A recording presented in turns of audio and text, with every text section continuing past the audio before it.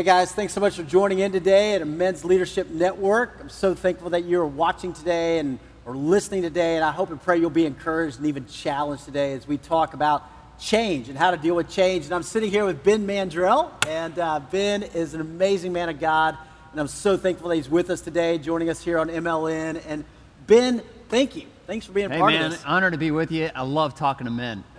It's awesome. Yeah. So, hey, tell us a little bit about you. Tell us about where you grew up, your Yep. family. Grew up in Northwest Illinois, Midwesterner. Okay. Met my wife at Kennecott Camps. Yeah. And she was from Jonesboro, Arkansas, so the North and South collided. And we've been in war ever since. No, I mean, isn't marriage kind of like that? Yeah. I mean, we clash of culture, North and South, and got married, fell in love, and really have been in ministry most of our lives. Pastored a couple of churches, one in West Tennessee called Inglewood, and then moved our family out to Denver, Colorado to start a church from scratch in 2014, and that was a huge undertaking. Oh, yeah. And was there 5 years, saw God do some amazing things, but last year, out of the blue, God picked us up and moved us back to Tennessee to lead Lifeway. So it's been one surprise after another with God. Isn't that how it works? It's always how it works, you know, Yeah. especially when you're following and trusting. And hey, tell us about your relationship with Jesus Christ. I mean, like, when did you become a Christ follower? How did all that go down in your life? Yeah, I didn't grow up in a church-going home. Wow. An elderly lady and in this small community had a evangelistic event in her home. It was a birthday party for Jesus, Christmas party, and there was cake.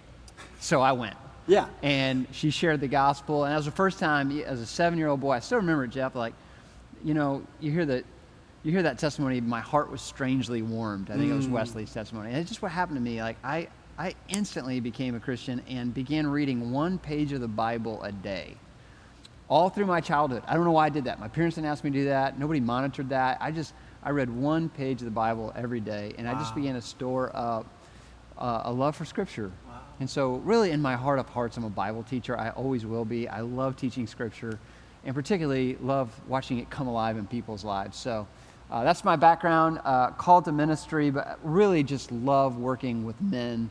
And I think what you're doing here is amazing. Oh, man. Well, thanks for being a part of it. Really, Yeah. really. Hey, tell us, you mentioned it, but about a year ago, you had a big change. Yeah. And here you are pastoring a growing, thriving, exciting church in Denver, Colorado. And then God calls you to this big leadership position. Now you're the president of Lifeway. Tell us about that process. How did that happen in your life and kind of that journey? Yeah, we had just moved into a facility. Oh, We started the church as a Bible study. It's very similar to yours. You know, it wasn't attractive at first. It took time to get it going, but then when it started to get going, it started to pick up speed. And so in 4 years, we had gone from 0 to 1,600. Wow. And God was blessing the church, and I'm not a numbers guy, please, Yeah. but it was just, God was moving, and people's lives were being changed, and everything was growing. We just kind of moved into the promised land with moving into a building. It's a game changer. Yeah. And so we finally thought we've arrived. Yeah. And just as soon as we arrive, I mean, isn't this how the Lord works? Is He never lets us get comfortable. Wow. And I got a call from Lifeway saying, hey, we really think you should consider being the president of Lifeway. We'd love to see somebody who's a pastor, who's from outside the South, come and lead Lifeway into the future. And long story short, 45 continuous days of sleepless nights is what happened for me. And I was surprised by that because 30 days prior to that call, I had absolutely zero interest in going to Lifeway. I didn't even know they were looking. I was so focused on my church. But my calling stories have been, it's been very abrupt for me. Even before I went and planted a church, I didn't plan to plant a church. It just, man, God hit me with it, and I knew I was supposed to be a church planter. So that's what happened with Lifeway. So here we are. Wow. I mean, that's big, you know? And so today we're kind of talking about change. And why do you think for most men that the subject of change is hard? Why do you think that is? It's difficult to talk about change.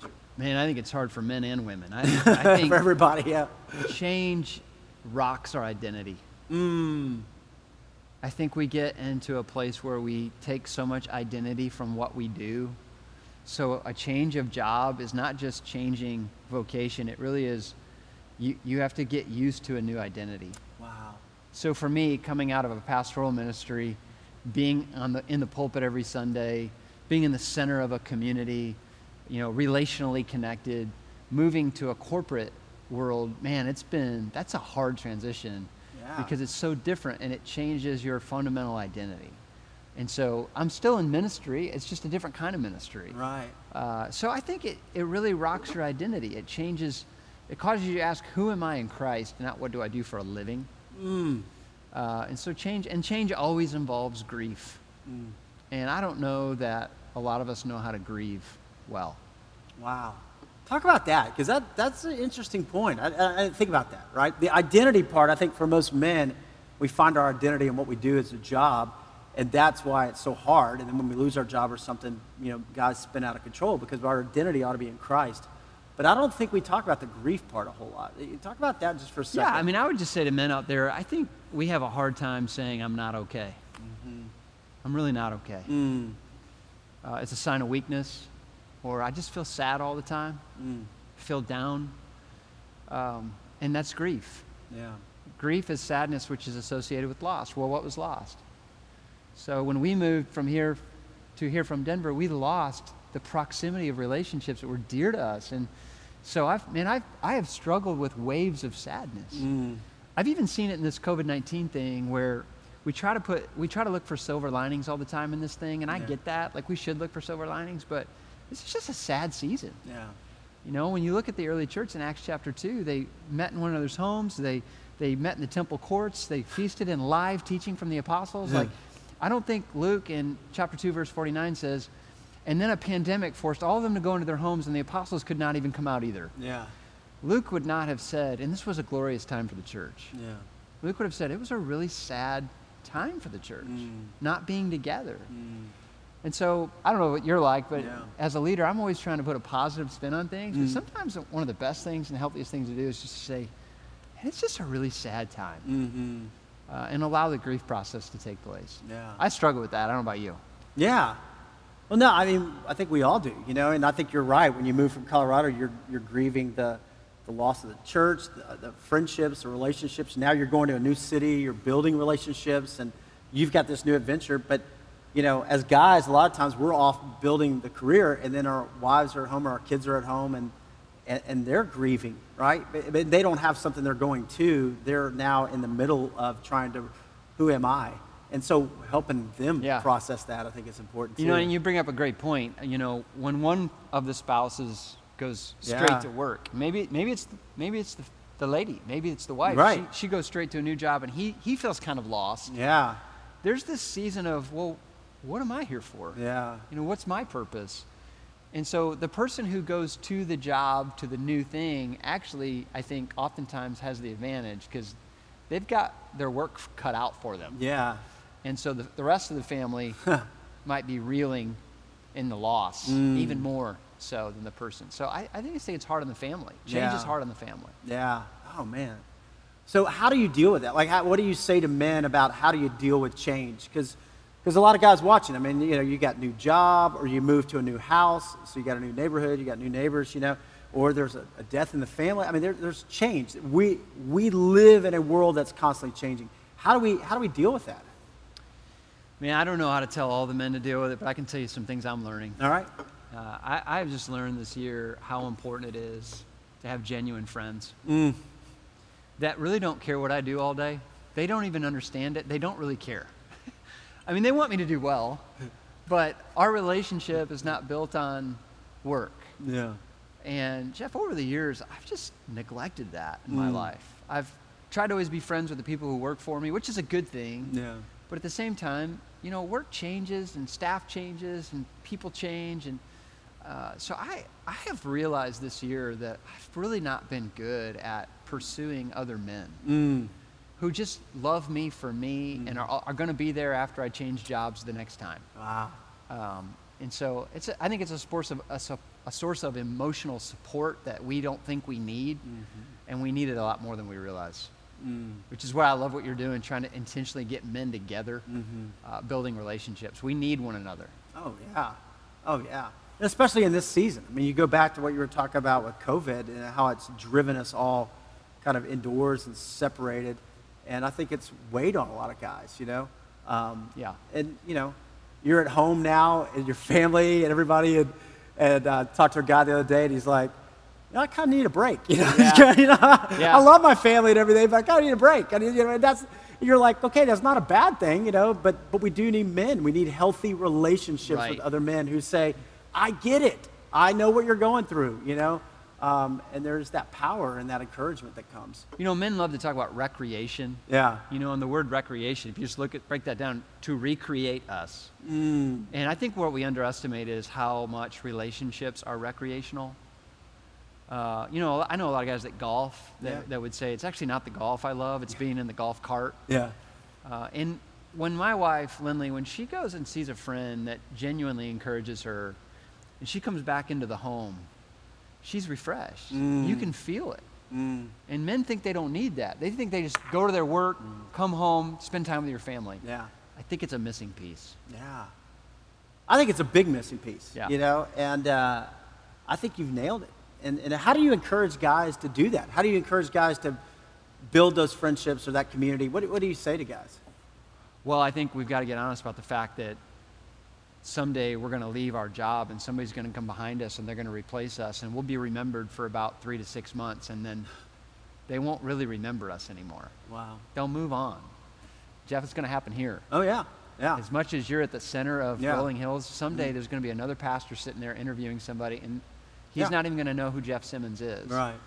So I think part of it is we have to stop and read the book of Ecclesiastes about what really happens when we pursue pleasure and projects and professional achievements as the treasure box at the end of this thing.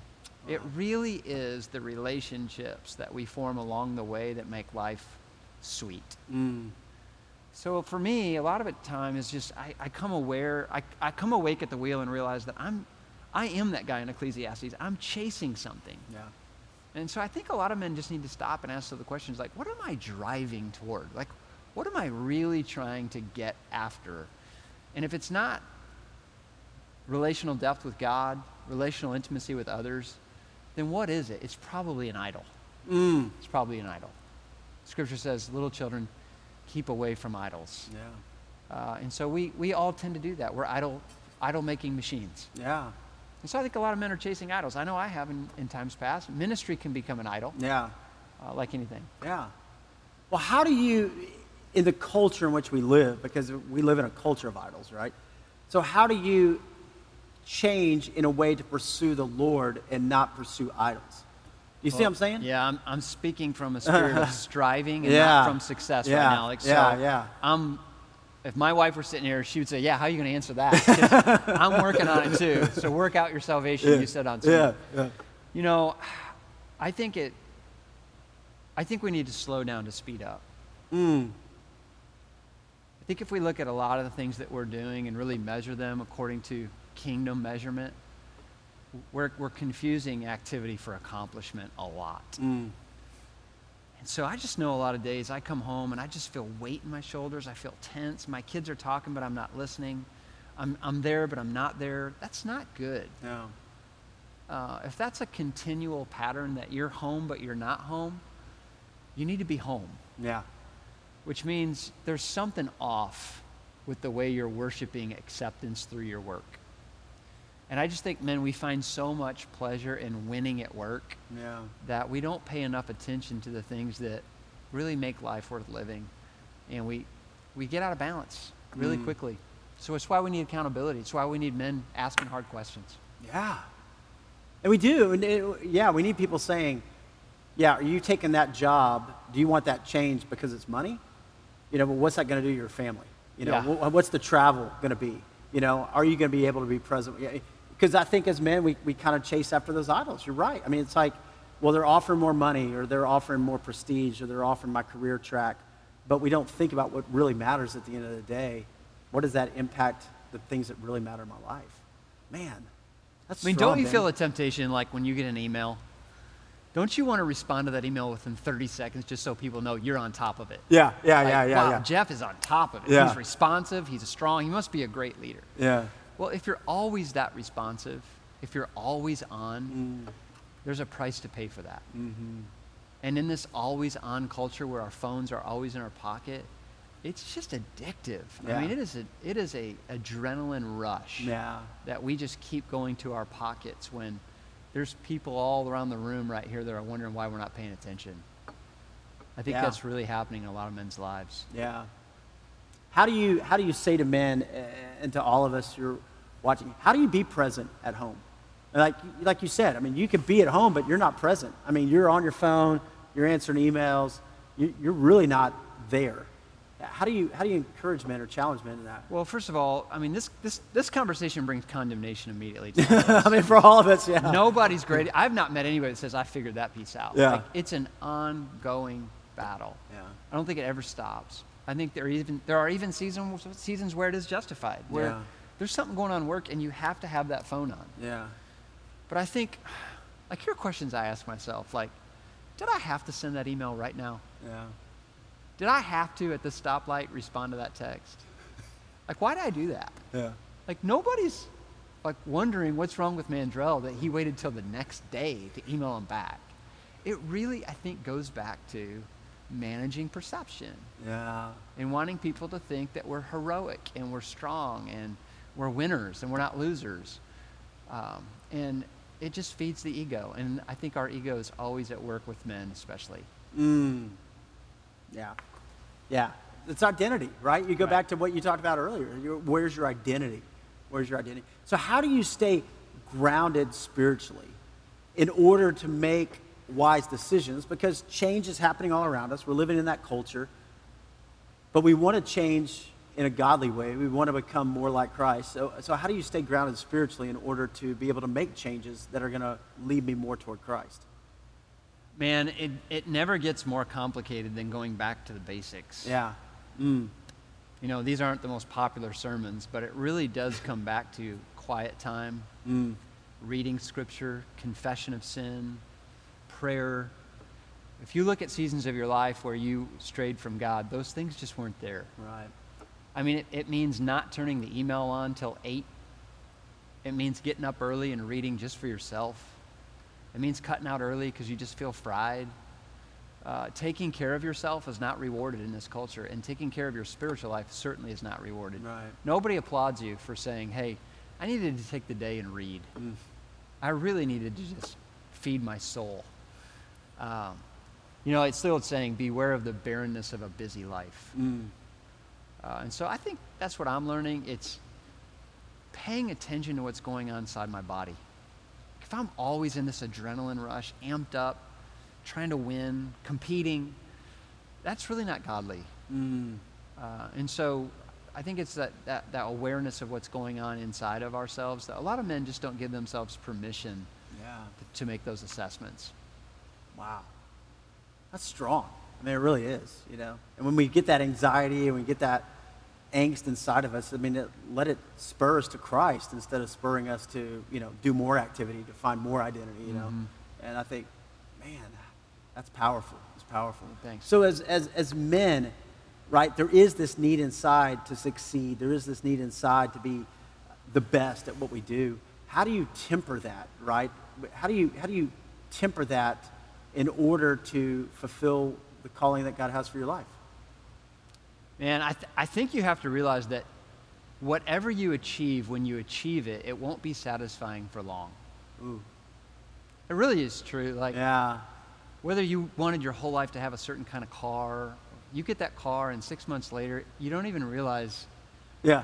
this was the car you always wanted. It's just a car. Yeah. Or a nice office, or a salary.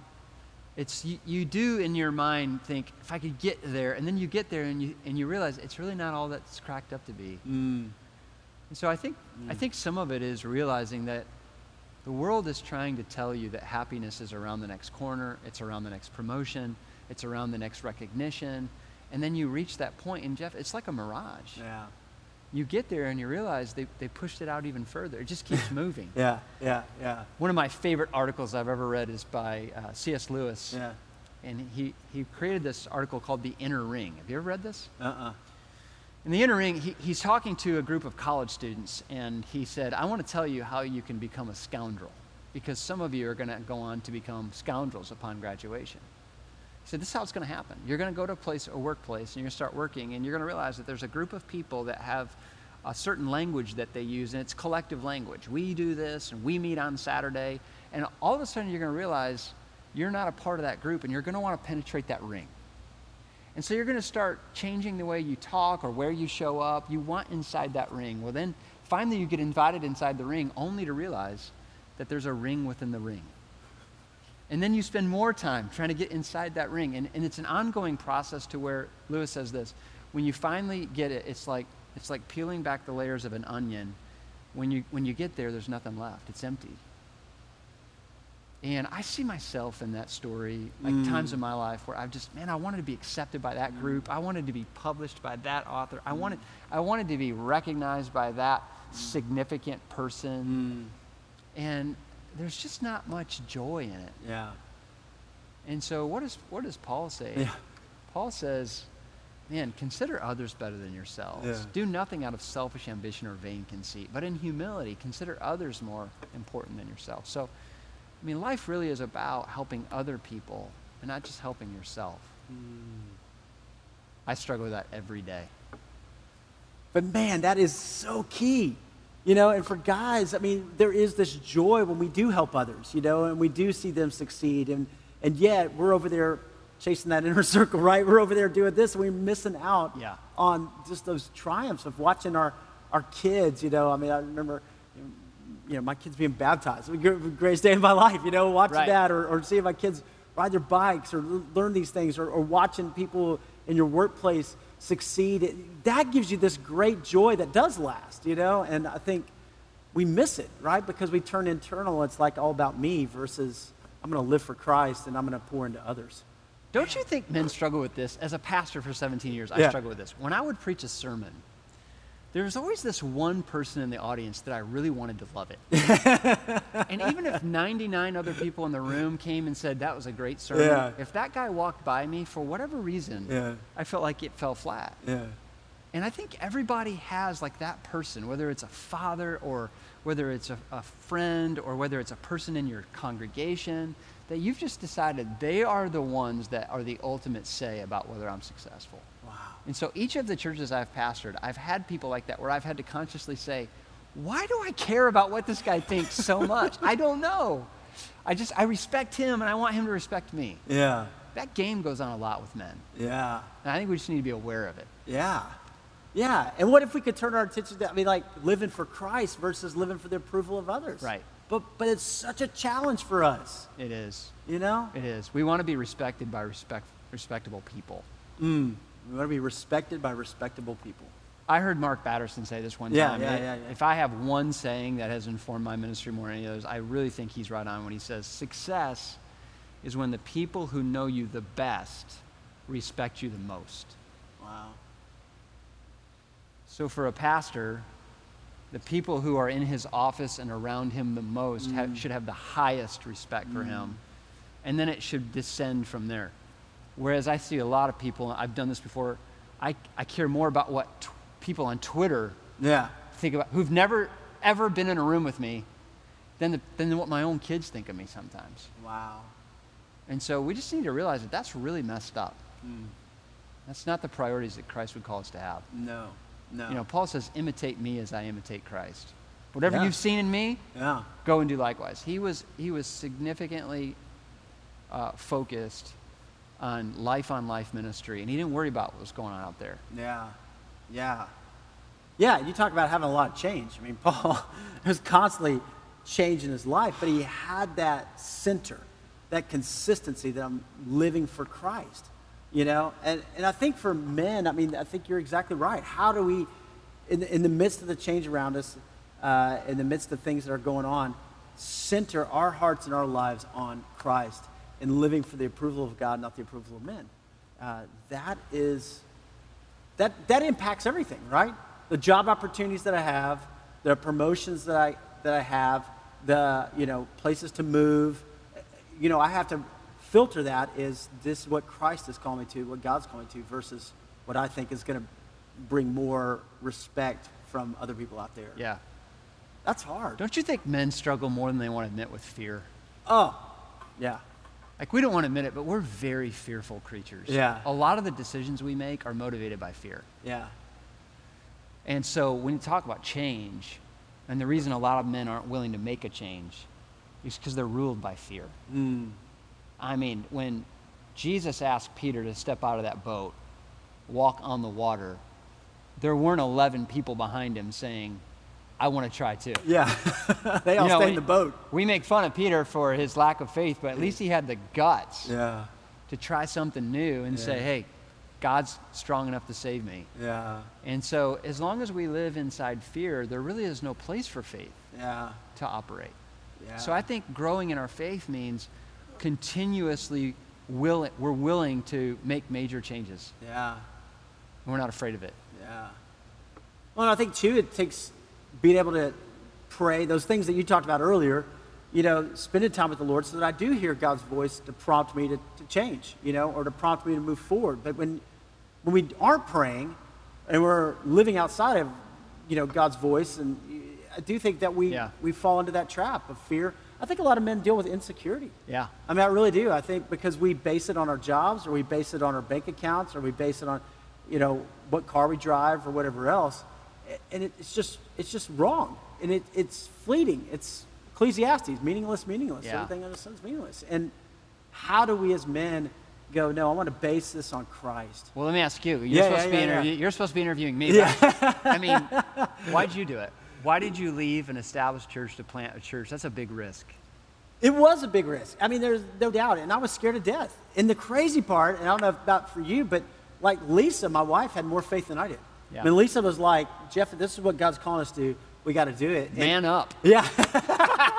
It's calling me out, Hey, marry a godly woman, I'm telling you. But, because there was that fear of, what if this doesn't work? And I don't think it was, money was like, who cares? I mean, but it was really like, is this going to work? Is it not going to work? Is this going to be embarrassing? I'm leaving this place. How's this, what are people going to think kind of thing versus, no, this is what God's calling us to. Let's go. You're really not living in faith if once in a while you don't try something that there's a pretty good chance this is going to absolutely fail. Right? I mean, isn't that a definition of faith? Faith? Yeah. I mean, because we don't really want to walk in faith. We want to walk in certainty. Yeah. If God's called us to be leaders, which means to be out front, like, there should be some stories where we stepped out. Yeah. If there's not a story where you stepped out, you just have to ask yourself, have I ever really been leading, or have I just been following? Ooh. Following the money, following the comfort, following the certainty. At some point, you just have to say, you know what? I only get one life to live. God's called me to step out. And that's why, I have such huge respect for what you did. And look at what God's done here. Well, it's all him. I mean, that's the fun part. And I do, I just want to bend, because I think you're right on. And guys, I think a lot of times we sit back and let our wives be the spiritual leaders in our home.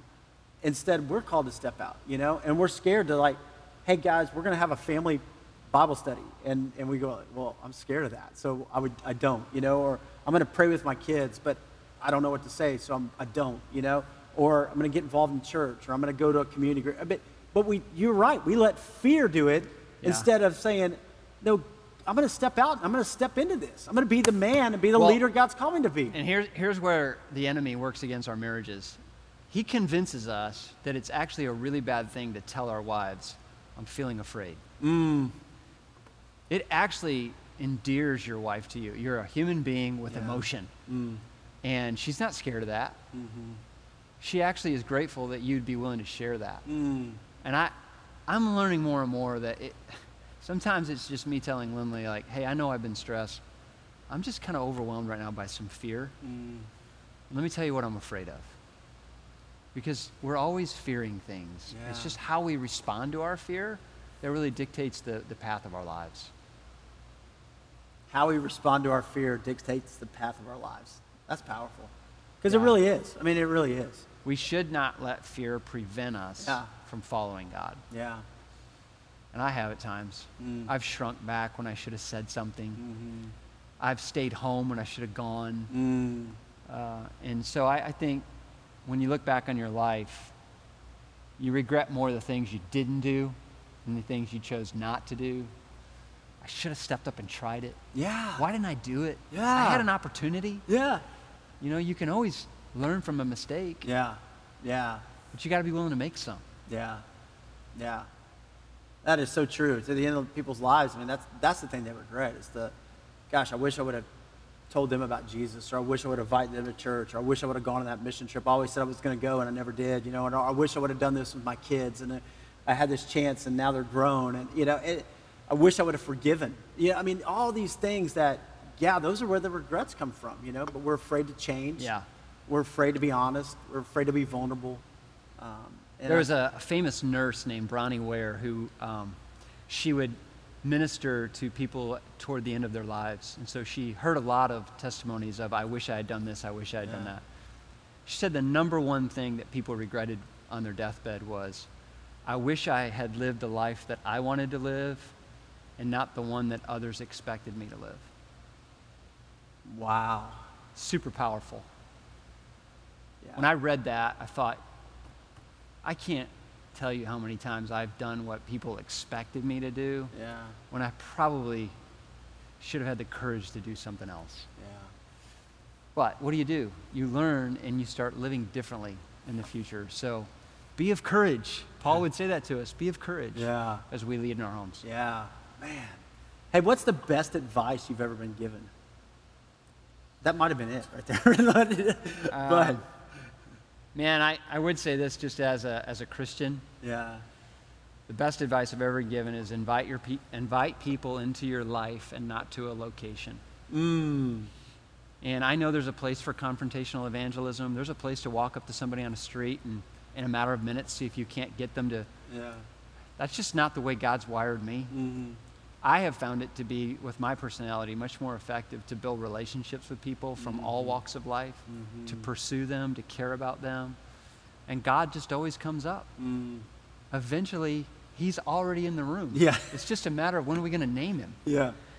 You know, C.S. Lewis said that after his mother died of cancer, that he stopped believing in God, but he was angry at God for not existing. So we don't ever really get away from God. And what I've learned, Jeff, over the years is my most fulfilling relationships have been with people who are far from God. They had no business being in my life, but I just invited them into my life. And the end goal was not to try to get them to church so that Jeff could preach the gospel to them. If that happened, that's great. But there's a joy in the journey of just walking with people. And if we could get everyone in the church just believing that this new neighbor that just moved in that seems to have no interest in me, how I steward that relationship, it matters to God. And not just going out on Sunday night for witness training. Yeah. Here is a responsibility. God's put this person in my backyard. What am I going to do to reach them? I just wish the church would begin to rise up and grab that and live that way. Oh, man. It'd be so much more authentic. Yeah. And it wouldn't create a us versus them. Right. That's not it, right? And I think churches have done that for so long, you know, and turn into a holy huddle and it's us over here and then the world's out there. No, it's not. We're all in this thing together. How do we share the love of Christ, right? So, and the reason I say it's the best advice is because when we have people in our life who are from all walks of life, our lives are more enriched. Yeah. I mean, I love spending time with Christians. Yeah. But if you don't have any non-Christians in your life, it just, something doesn't feel right. Right. And that's the fear about pastoring a good church is people can begin to think that all of their Christian life is supposed to be lived inside the church. Yeah. It's one of the things I appreciate about Rolling Hills. You guys are really intentional about pushing people out into the community. It's our prayer. I'm telling you, let's go live it. And we get one shot at it. Let's do it, you know? Hey, what would you say to guys just to encourage them? I mean, all these men who are watching, or do you have any words that you would just say? Yeah, maybe just encourage them. I would say a couple of things. Number one, I don't know a single person that says they're living their best life right now. They're leading really well at work. That home is smooth sailing. It's a hard time. Yeah. It's a depressing time. We miss sports. Hope football's coming back. We might be losing the NBA. I don't know. Yeah. We miss like going and meeting with friends for dinner. Yeah. We miss interaction. We miss fellowship. Jeff, we were able to visit on Sunday, and you guys did a live baptism. My wife and I looked at each other, and we had tears in our eyes. It was the first celebratory live baptism we have seen since COVID-19 hit. Wow. And I think it's just okay to recognize that we have lost celebration in our culture right now.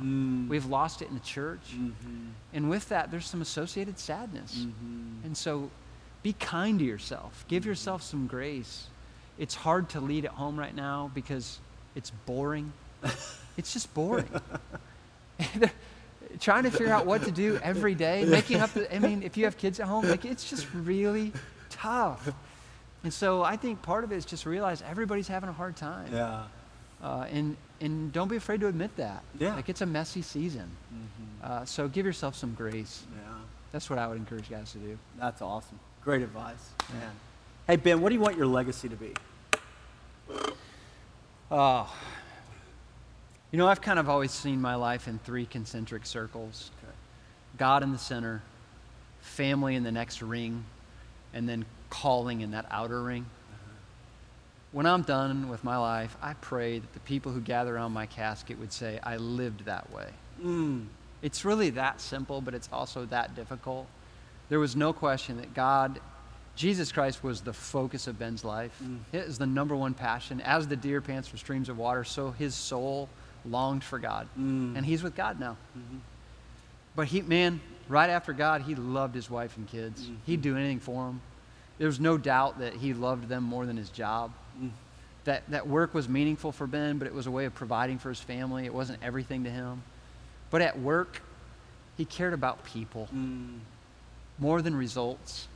He cared about getting results through people, not just using people to get results. I want people to say he was the real deal.